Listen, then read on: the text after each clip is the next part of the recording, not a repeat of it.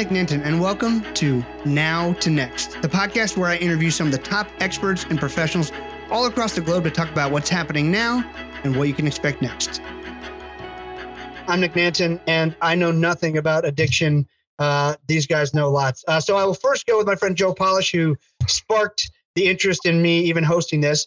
Joe Polish is the founder of Genius Network, one of the highest level groups in the world for entrepreneurs. He curates the annual Genius Network event, Genius Network and Genius X, all three groups being home to some of the most successful entrepreneurs alive and is considered one of the most influential connectors in the world. I'll skip ahead on a few things. Joe's been featured on everything you can imagine. And Joe's mission, which is why we're here with entrepreneurs and Genius Network, is to build a better entrepreneur. And his mission with Genius Recovery is to change the global conversation of how people view and treat addicts with compassion instead of judgment, and to find the best forms of treatment that have efficacy and to share those with the world. So that is Joe. Joe, welcome. How are you? Thank you. I'm doing great. Thank you so much. Good, man. Awesome to have you. Dr. Ned Hallowell, founder of the Hallowell Centers, board-certified child and adult psychiatrist, ADHD expert, international speaker, New York Times bestselling author of the book Driven to Distraction. He's also been on everything from Dr. Oz to Dr. Phil, The View, all that fun stuff. And he is an absolute expert on ADHD in children, adults. Many of my adult friends visit him regularly to work on that. I probably should.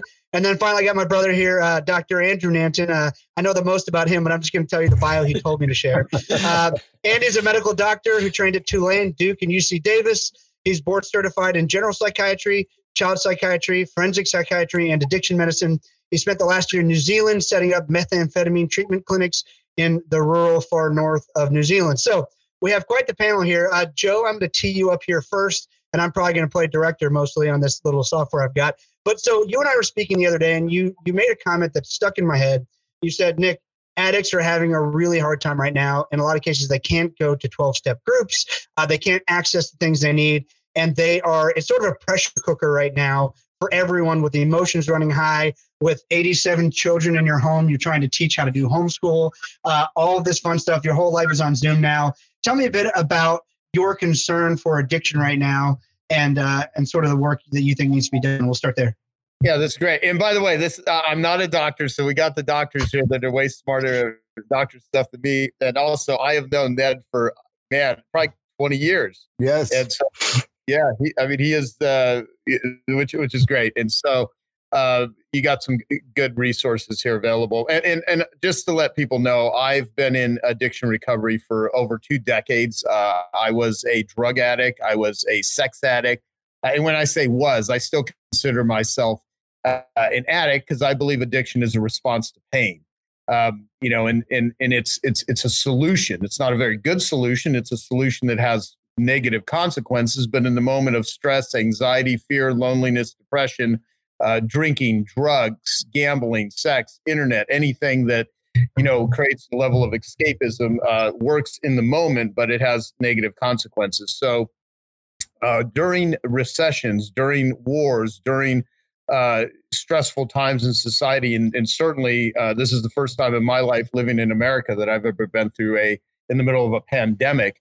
Vices increase on all levels. People, they look for escapism. They're stressed out. They're triggered, and so you'll notice addictions will massively escalate during the most triggering, painful times for people. So I think, like you had mentioned earlier, there are millions of people throughout the world, and people that aren't in addiction recovery in the area of 12 steps wouldn't even know this, that they go to meetings. They rely on meetings as their community.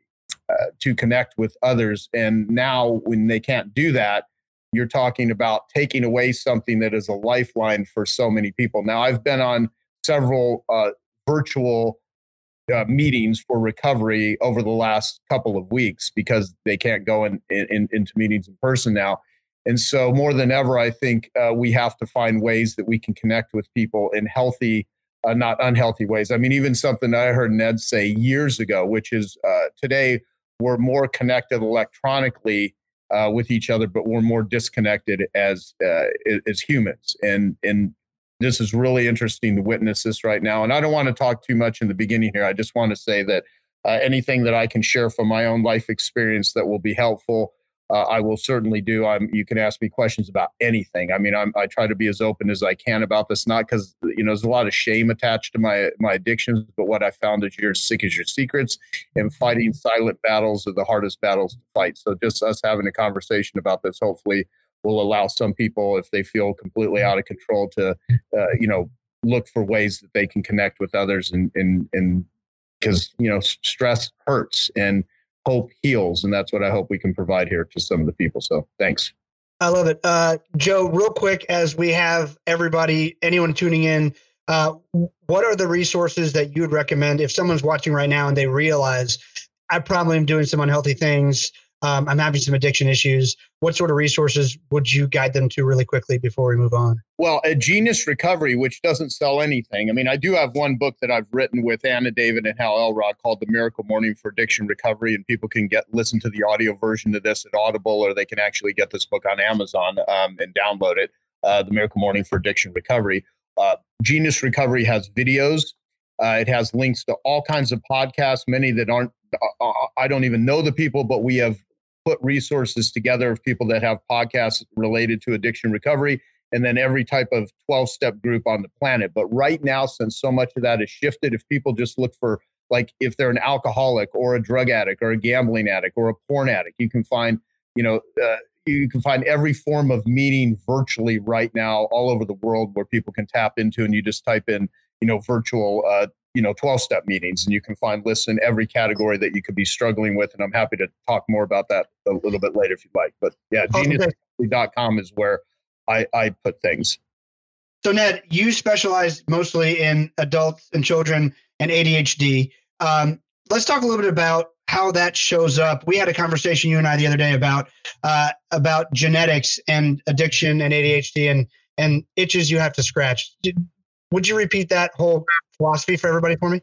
Yeah, I mean, people who have ADD feel a natural need to change reality, to improve reality, to boost reality. Ordinary life just doesn't do it for us. So I have ADD myself. So we have to find ways to make ordinary life extraordinary. We have to find ways to increase the intensity of ordinary life. For the average person, they don't have to do that. We do. Ordinary life just doesn't grab us the way we need to be grabbed. And so we set about trying to find ways, what I call scratch the itch at the core of ADD.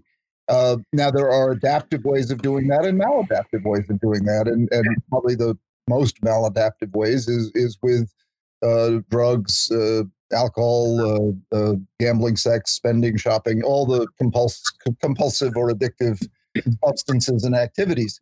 The adaptive ways of doing it, on the other hand, are wonderful. And that's why you find people with addiction also being incredibly creative. So finding a creative outlet is right at the top of my list. The reason I write so many books, I'm finishing up my 21st book. It's not that I'm ambitious to write books. If I don't have a book going, I get depressed. So, you need to have some kind of creative outlet. Most entrepreneurs have ADD because, once again, their creative outlet is growing their business, growing their project, whatever it might happen to be.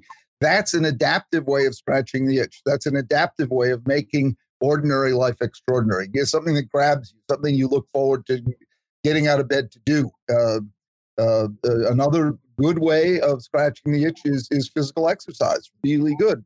And a third way, it's sort of my mantra, is the human connection. So I say to people, never worry alone. And just because we're having physical distance these days, I prefer physical distance to social distance. We should not have social distance. So you can connect, as we're doing right now, using social media. You can connect with other people over online, telephone, however you want to do it. And it's really important to do that. I call it the other vitamin C, vitamin connect. And it's as essential for our health and well-being as oxygen. I mean, we really die without it. Social isolation is lethal. It's as dangerous as cigarette smoking. So those three are at the top of my list of how to scratch the itch, adaptive ways of making life, vivid, meaningful, exciting, which those of us who are born with the genetic predisposition both to ADD and to addiction cope with.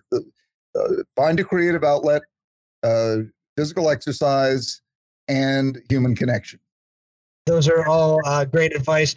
Joe, as someone who has obviously a super creative person, you've found adaptive ways to scratch your itches, we'll say for now, with the things that you've done. Tell me what you had in your past. Talk a little bit about your past and some of the things that led you down the path of not of making those maladaptive choices that led you into drug addiction and a lot of the other things. Ned was saying earlier about vitamin C connection. When you have disconnection, humans want to be connected. I mean, when you're disconnected from yourself, it's very hard to connect with others. And so you will look for other forms of doing it. Bill W., the founder of AA, had one very interesting line where he said, as alcoholics are trying to drink God out of a bottle. And I often preface that by saying, even if you're an atheist, just what are you trying to connect with? So you're trying to drink your way to this connection, or, it's like in a lot of ways, any sort of addict, being a process addiction such as gambling or sex or work, because workaholism is the respectable addiction, or food. And then you've got, consumptive drugs and alcohol. Those are all trying to find a way to just feel okay. And if you're depressed or lonely or sad or anxious, there's nothing wrong with wanting that, to not want to be in that state. It's just how you go about scratching that itch, to use that analogy. So there are some ways that you can scratch the itch that will destroy your life, and and even the lives of others.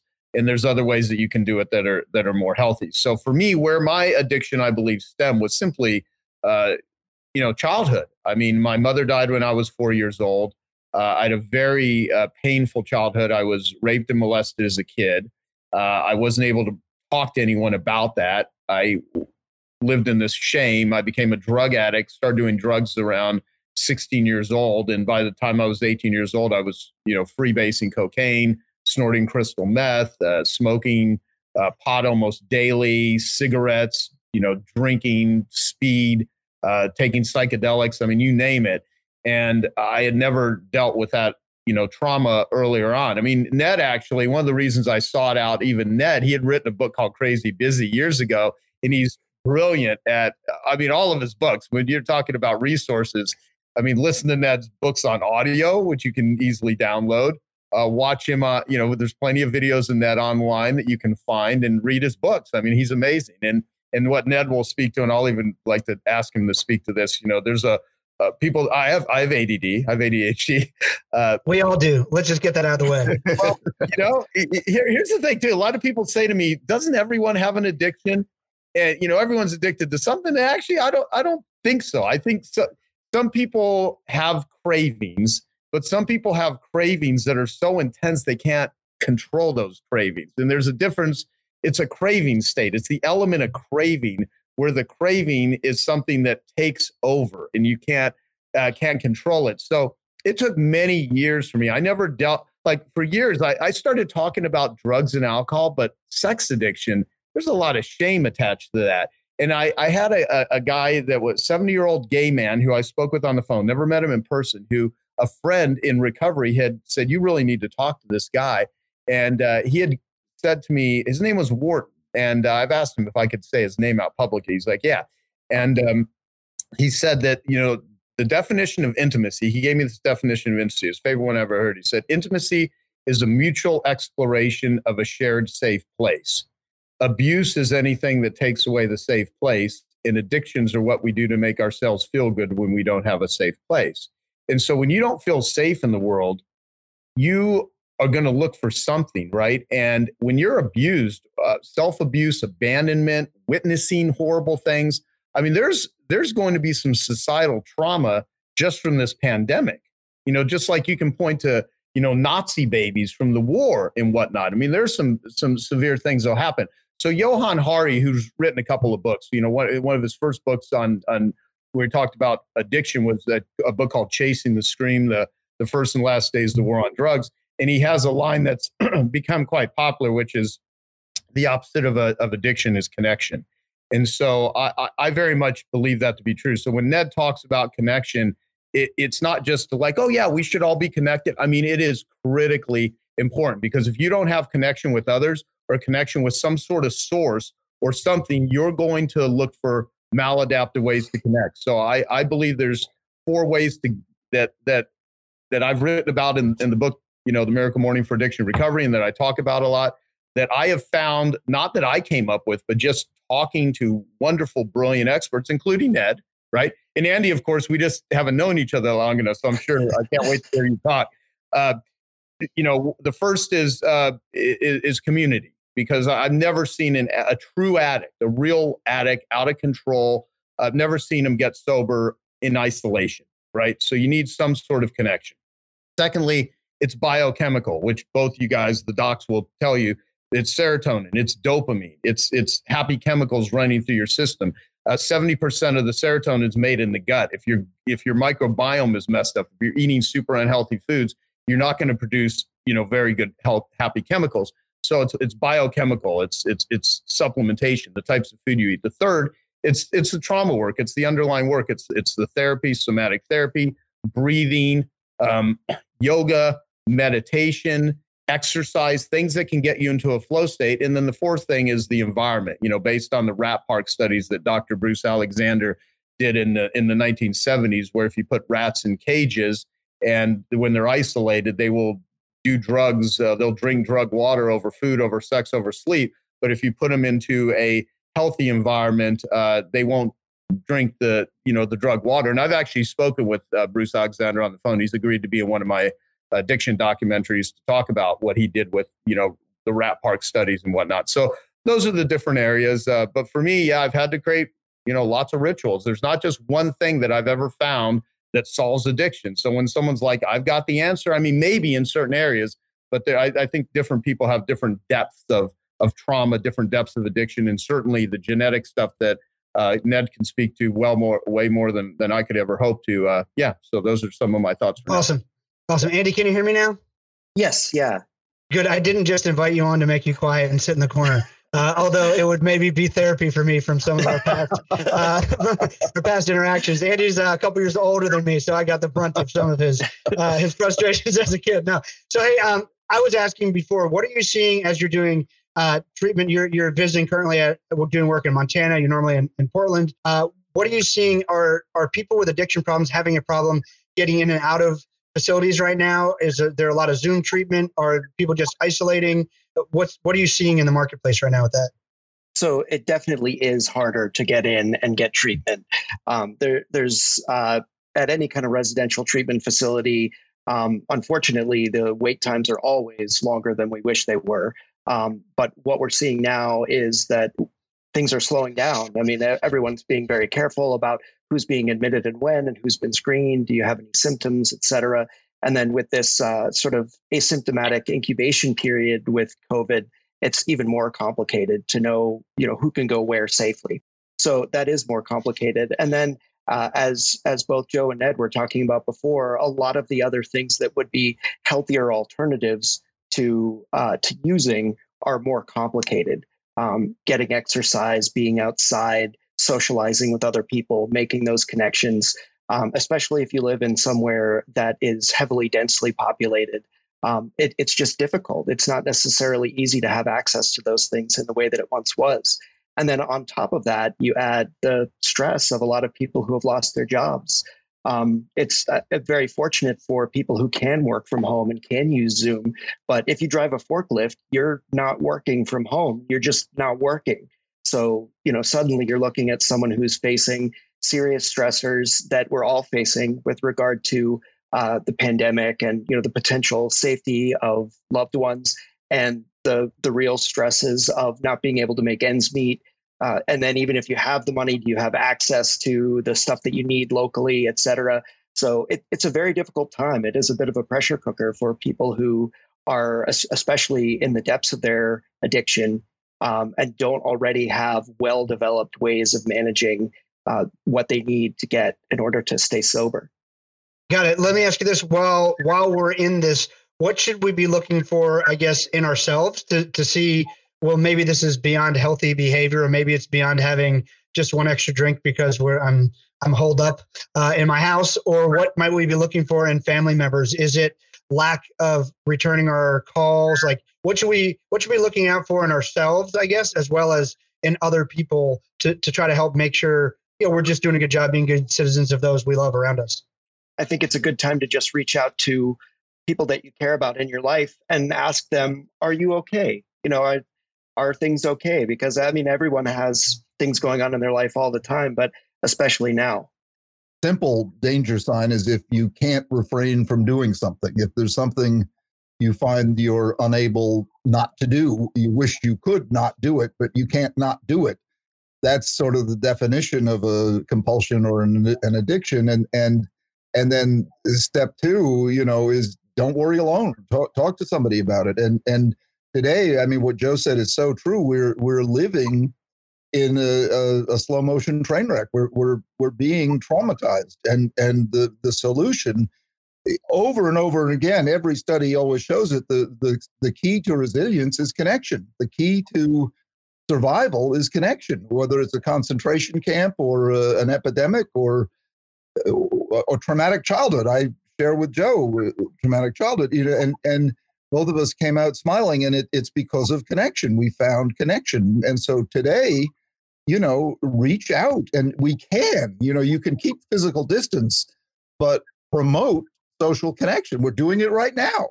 And thank God for the internet. Thank God for, social media. Thank God we have one another. So if you're feeling lonely is toxic. Lonely is bad for you, physically bad for you. Don't tolerate that. Reach out, connect, and find someone. And the same thing, if you feel like you have a compulsion or an addiction, talk to someone about it. That's the secret of AA. They replaced the drug of alcohol with the drug of fellowship. And fellowship is healing. It's just, and the beauty is it's free and it's infinite in supply. The sad part is people don't take it seriously enough. What we're doing right now is what the country needs. We need to be supporting each other, talking, commiserating, the poor people who are out of work. My God, what a heartbreak. They can't pay their bills. But instead of hand-wringing, when you connect, you're problem solving. And instead of feeling hopeless, next thing you know, you've got hope. Next thing you know, you're solving the problem. Next thing you know, you're starting an online business from home. I'll bet you anything, this period will see the emergence of a whole bunch of online businesses from people who are out of work. They figure out ways to do it. Necessity is the mother of invention. And I get carried away because I feel so powerfully about this, but the force of connection is what will save us, and it is the key. It's what saved Joe and me. It's the key to survival against odds. I love it. So I'm hearing Andy saying, look, just reach out and make sure people are doing okay. That's a simple question you can ask. Ned, make sure you're connecting with as many people as possible. A mutual friend of Joe and mine, Vern Harnish, actually met Vern through you, Joe. Vern was saying recently, he said, look, he helps business people, but I think the advice is great for everybody. He was saying, look, today is not, I think he sent it out on Monday. He said, today is not the day to read more business books or to search more blogs or answer more emails. He said, what you need to do is something very simple today. You need to talk to as many people as you possibly can. Ask them how they're doing. Ask them what pivots they're making in their business.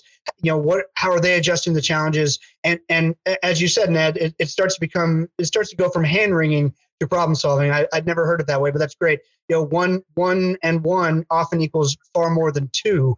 Another thing I think is just really important for everyone is if there's something. Either you're having an issue with addiction. Obviously, there's addiction hotlines and resources online. Reach out. A huge problem. I held a call yesterday because I haven't not seen statistics, but I guarantee you there's a huge spike in child pornography and child abuse happening right now. Unfortunately, a lot of live stream platforms sell tickets to this stuff and through sick individuals. And so if you're in that situation, well, please reach out. Try to find a way to get someone to help you, because while we're all isolated in our own homes, I'm in my quarantine space. I commented the other day that I've seen a lot of these people's quarantine spaces, and I'm starting to know who's a serial killer. But seriously, around all that, it's just you got to make sure, even though we are quarantined and isolated, there are still people out there ready to help you, willing to help you. There are resources there are places that if you had to go somewhere, I would guess there's some sort of hospital, or I don't know, hopefully there's somewhere you could go, but reach out and find out, because I don't want you just to sit there and think there are no solutions. You have to reach out and try to find, somewhere to go, someone to talk to. I think most importantly, the first thing to do, like you said, Ned, is to reach out and say, and if you're having a compulsion. Now, I think this is, Joe, I'll let you respond first. The doctors will probably have some sort of medical answer. Imagine that. But, a compulsion, so sometimes I feel at 11:30 at night that ice cream, I just can't stop hearing it call me from the refrigerator, and I think maybe I should. And then let's say I break down and I have the ice cream. It's happened a time or two like that. How do I know? I don't think it's an addiction because I don't do it every day, or I don't wake up at 10 a.m. going, I've got to have that ice cream. But again, Joe, we'll start with you. But so I know a lot of people who drink a lot, but they don't think they have a problem because they don't wake up at 7 a.m., dashing for the vodka. But they still might have a problem. So Joe, we'll go Joe, just in the order of my screen here, Joe, then Andy, then Ned. How do you know, Joe, if you have an addiction? Well, first off, is your life working or is it not working? And what I mean by that, and people may have different areas where some parts of your life are working and other parts of your life are not working. I know some people that are incredibly successful in their relationships, but their health is really not in great shape, or people that have really great health, but they can't make other areas of their life work. And so I think a lot of it is just, are you experiencing pain as a result of the decisions that you're making? And one of the things that I do too, addictive behaviors, in my own experience, a lot of my addiction stuff, I had a ton of fun when I was drinking or having crazy, weird sexual stuff, or, partying, or, not having to worry about life responsibilities and just, making decisions that were, in the moment felt good. But in the world of sexual addiction, and sex addiction has probably, from a judgment standpoint, so much negative connotations when you hear the term sexual addiction, although there are most, there's studies that have come out of Europe that every kid over the age, not every kid, but most kids over the age of 13 spend an hour a day watching pornography, right? But no one talks about this stuff publicly. So when I talk about it publicly, I always feel kind of weird about talking about sexual stuff. There's a tremendous amount of judgment with it. In sexual addiction recovery, though, there's a term that some therapists and addicts will use called fantasy contamination, where you live in this world of fantasy as an addict.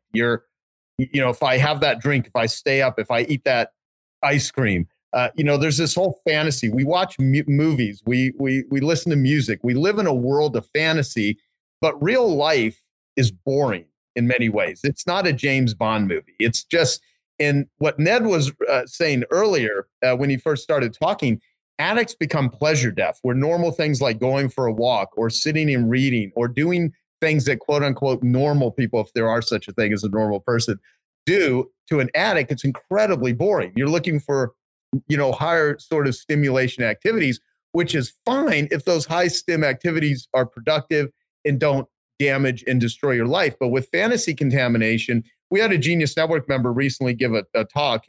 He's a health guy, and he said, play the tape to the end, through the end, right?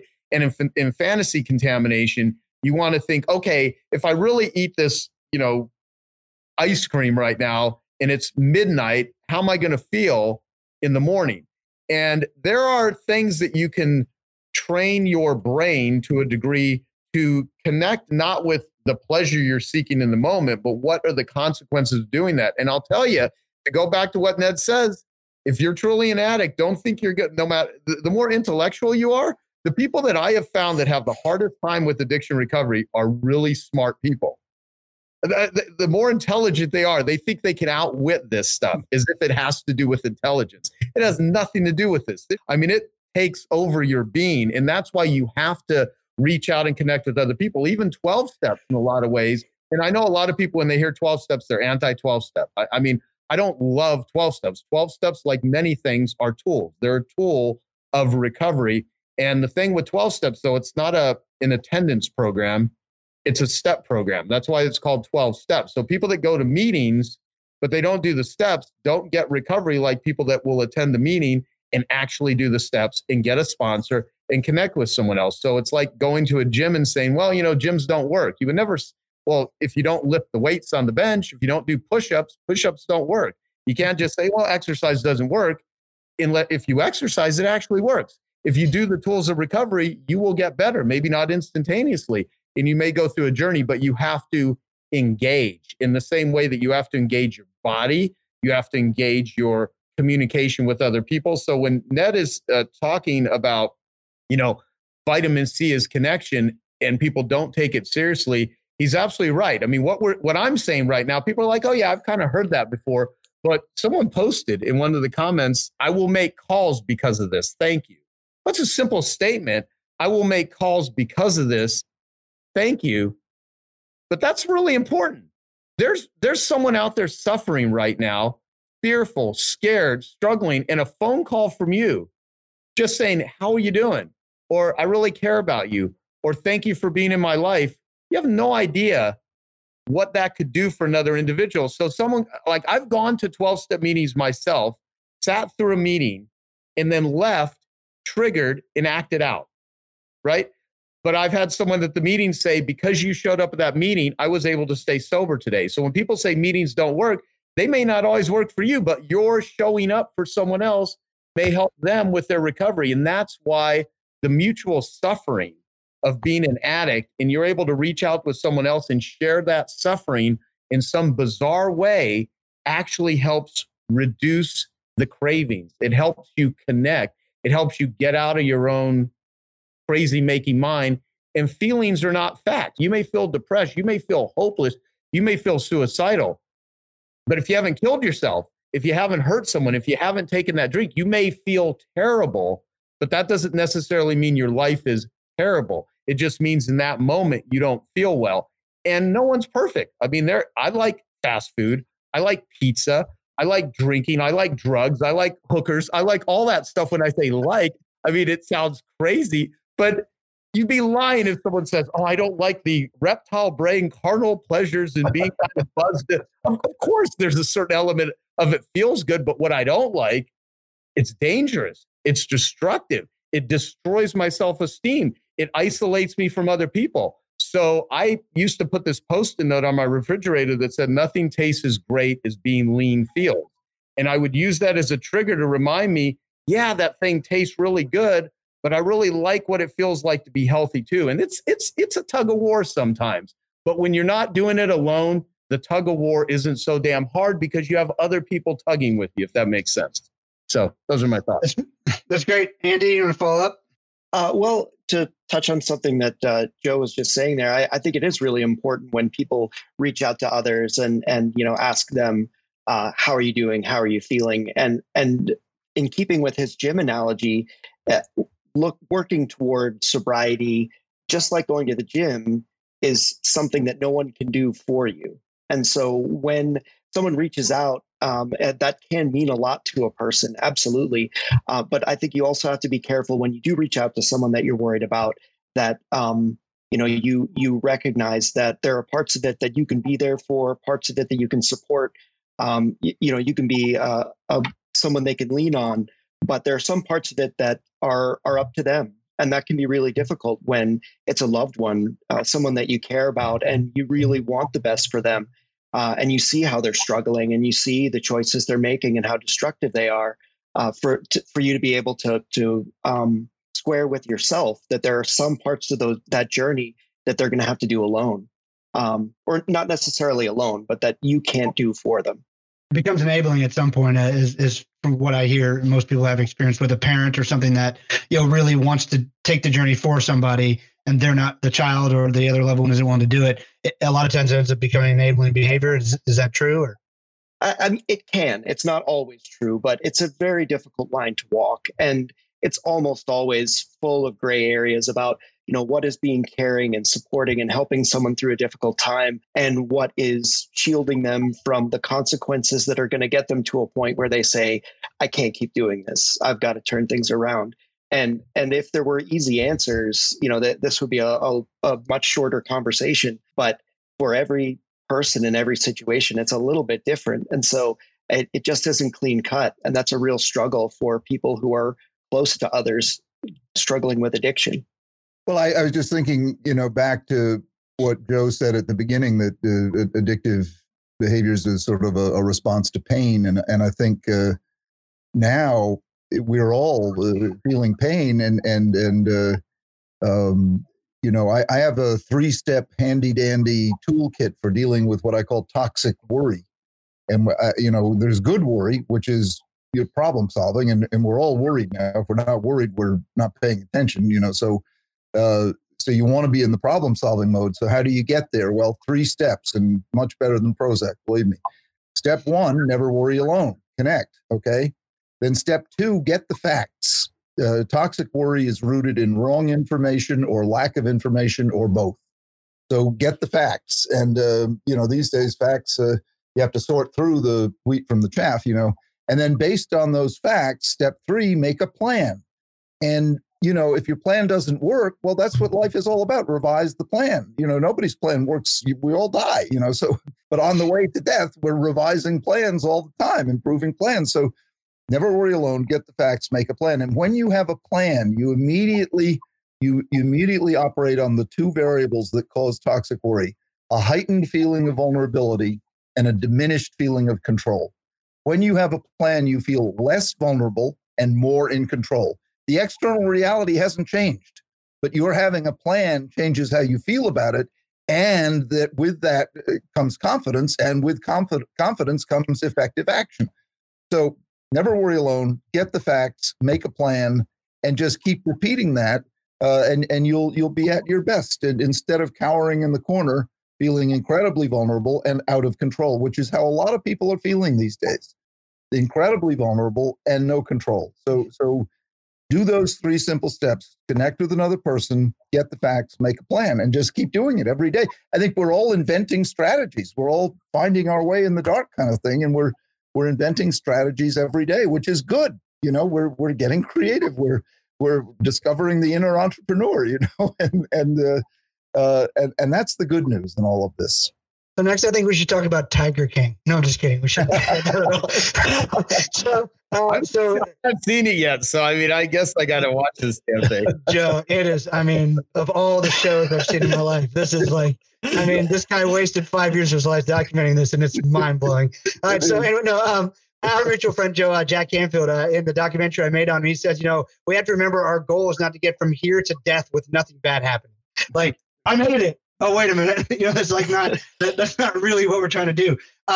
Joe, business people, I think this is a big concern right now. So obviously there's a large sector of the marketplace that is, employed employees. That's not typically who you and I work with. We work mostly entrepreneurs. And I think I know from the moment this started hitting, I started feeling like, oh my gosh, what's going to happen to my business? I don't know. I don't have, 3 months of cash to burn. And the moment I picked up the phone and started talking to other entrepreneurs, I found out that I have one friend who owns a business that's worth $2.1 billion. I actually talked to him like a week and a half ago, like the day or two before they started shutting down, even like, I don't know, New York or California. And I called him to sort of see what a guy like him was doing during this. And I said, man, we're burning cash fast. He goes, me too. I'm like, oh yeah, I guess, you're just burning cash at larger scale. They have like 15,000 employees that were about to be able to do nothing, and they didn't want to unemploy them. And it's like, so I think it's really important for everyone to understand, like, we are all in the same boat to some extent. Now, we all have differing outlying,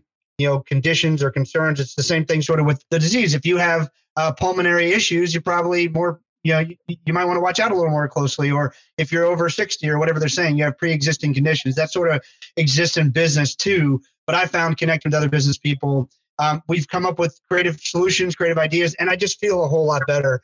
You even hosted your first ever 2 days of a Genius Network, your meeting, completely remotely. What are you seeing in the entrepreneur marketplace, and what would you say to those who are watching this who are still feeling isolated or embarrassed because they're not sure how they're going to make that payroll or whatever else is coming up and mounting on them? Yeah, well, I think this would apply to almost everyone because we're at the end of the day, if we're an entrepreneur and we're employing people or we have a job or a career, we are certainly the CEO of our own life, right?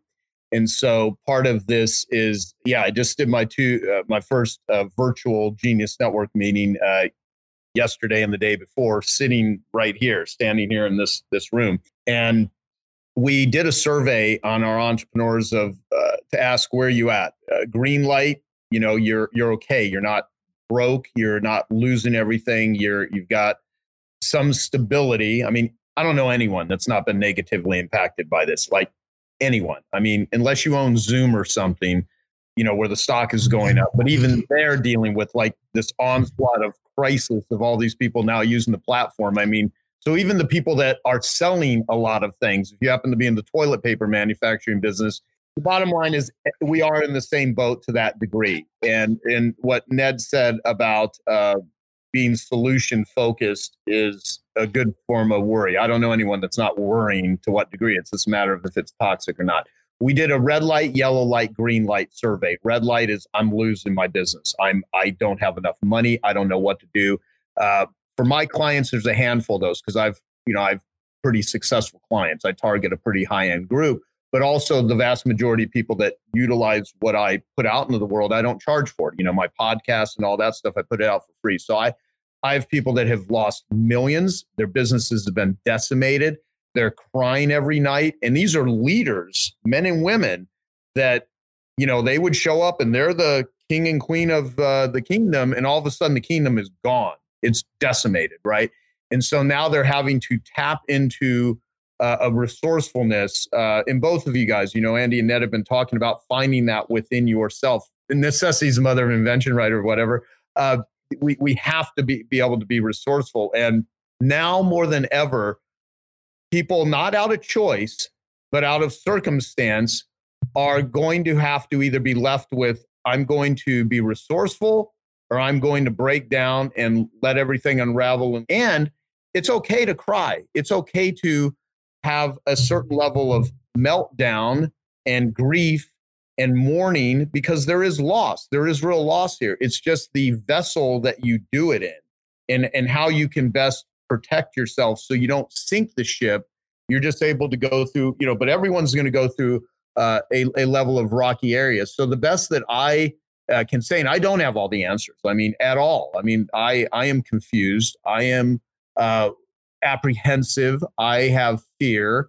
I don't want to have to let my team members go because I have people that work for me that have families and they have kids and their livelihood is dependent on me. And at the same time, we've communicated that if we have no idea how long this is going to go, and it's not, I don't have an unlimited supply of cash where I can just pay if there's no revenue coming in. And when revenues come to a screeching halt, you got to make decisions. You have to make decisions. And I think the most important thing is bond with your team members, bond with your clients. Don't not communicate. Communicate the best you can. Even if you don't know what it is to say, you say, I don't really know the answer to that. There's one of these gaping void images. It's over to the left. I don't know if you can see it over here. It says, don't react, respond. And let me say it this way. When I was going through one of the most grief-stricken times of my life in 2016, I had an ending of a relationship that was very painful for me. And I hired a yoga instructor to do private yoga sessions with me. And she said something that I'd heard before, but I'd never taken it seriously. She said, if you do yoga 3 times a week, it'll change your body. If you do it every day, it'll change your life. And I thought, I wonder what would happen if I did yoga every day, right? Not like just a 20-minute YouTube video, but if I did yoga for an hour, 90 minutes every day. And so for an entire month, I did 31 days of yoga. And then I took a day off, but I kept going. And over a 90-day period, I did like 82 or 83 sessions of yoga, either an hour to an hour and a half a day. And I'm a busy guy. I mean, I'd travel and all kinds of stuff, but I still made that commitment. And what it did to my body, I really understood that saying, the issues are in the tissues. And it wrung out like a level of pain and grief. And I'll tell you right now, what I do, I either do some Wim Hof breathing, I do meditation, I do push-ups, I do burpees, I do yoga. And it's amazing what that, and then when I'm in a responsive state versus a reactive state, when I was an out of control addict, my whole life was reacting to everything with anger or rage or loneliness or pain or fear. And when I'm responding to life, I tend to just make better decisions. And so when you're reaching out and communicating and you're losing your mind, who can you speak to that can actually be that voice of reason? Or, and like what Andy was saying, you can't expect someone to run your life for you.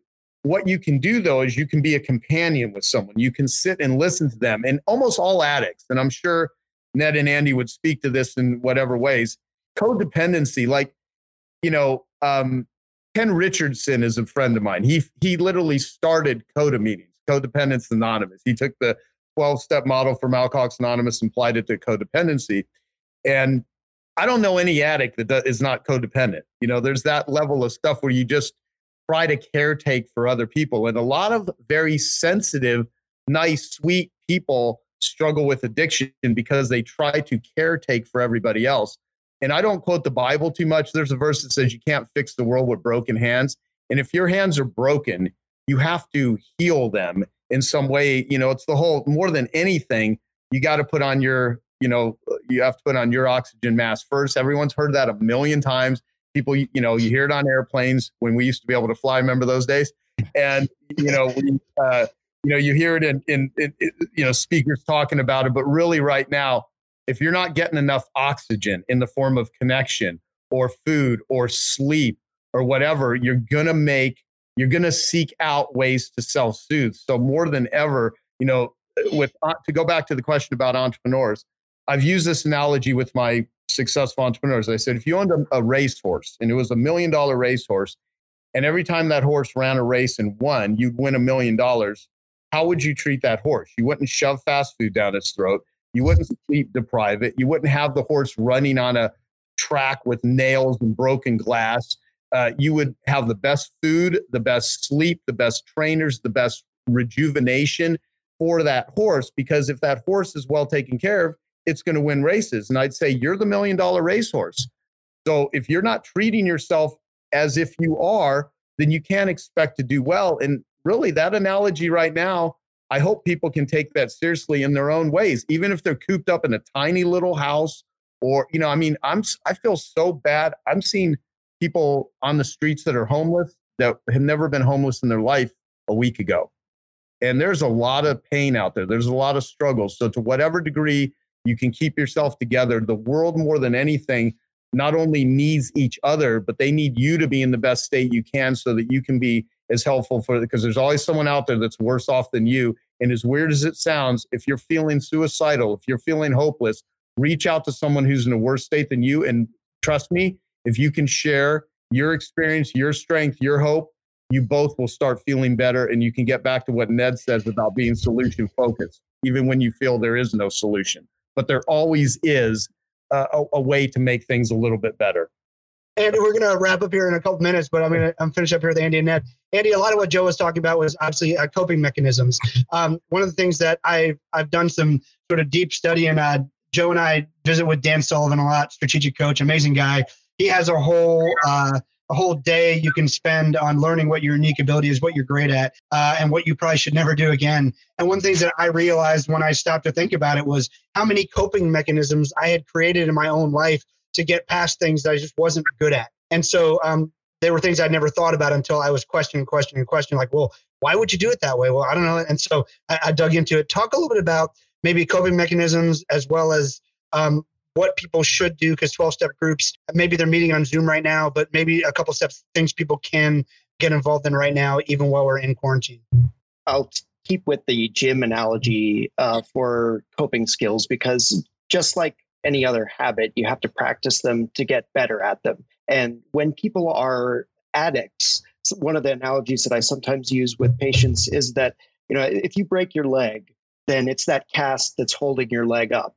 And have you ever seen anyone have a cast removed from a broken leg, and when they come out, their leg is skinny and emaciated, and it's just not strong. And that's a little bit what it's like when you take those substances away from someone who's been using that as their main coping skill. Those coping skills are atrophied. They're not strong and ready. They haven't been exercised. And so you take that cast of substances off, and then all of a sudden it's time to, it's very frustrating for someone who gets that cast off and they say, well, I can't run like I used to run. Well, no, you can't. You got to give yourself a little bit of patience. You got to be compassionate to yourself to say, I do need to practice this. I do need to work on it. It is going to be difficult, but it is going to get better. Someone who gets a cast off of their leg 6 months later, almost always it looks exactly like the other leg. But it takes some time, and you have to get there, and you have to put in the work to get there. Again, now that your choices for coping skills are a little more limited in terms of what people can do, I hope people can extend a little bit of compassion to themselves that, yes, it is going to take time, but it will get there, and they will get better. Awesome. Ned, why don't you wrap us up with your thoughts on all of this, and then maybe you can fix our ADHD. Well, that cast made me think of the itch, and then how we use coat hangers to scratch down in there when we got the cast on, and how great it feels when it finally comes off. And our cast will come off.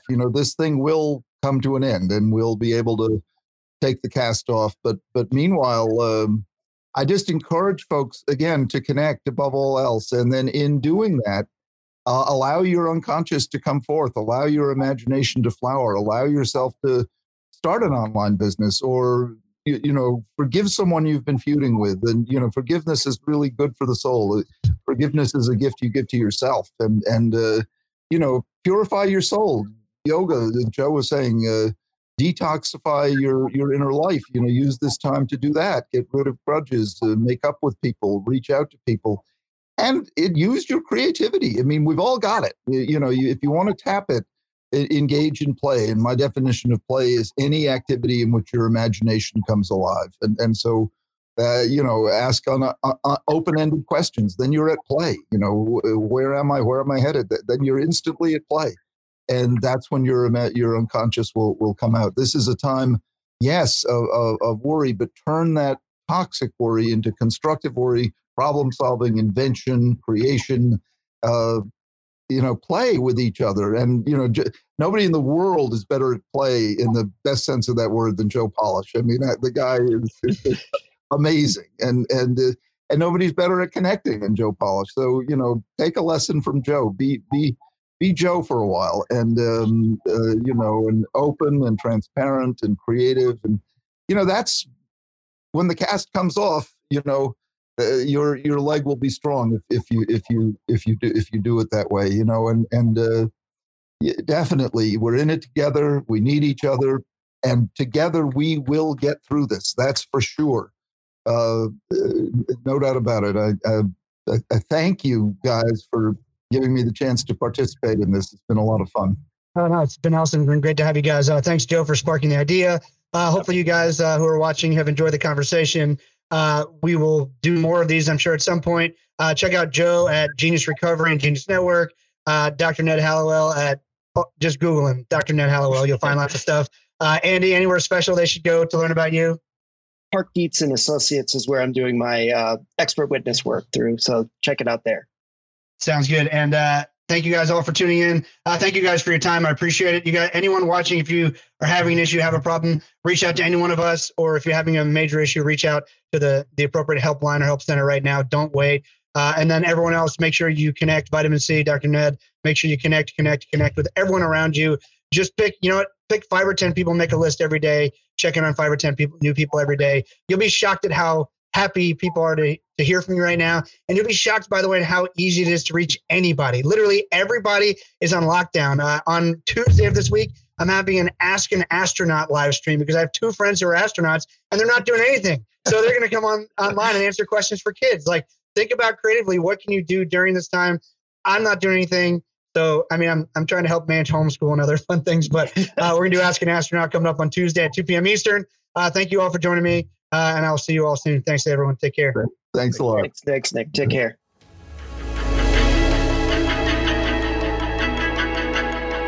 Make sure you like and subscribe and check out the next episodes.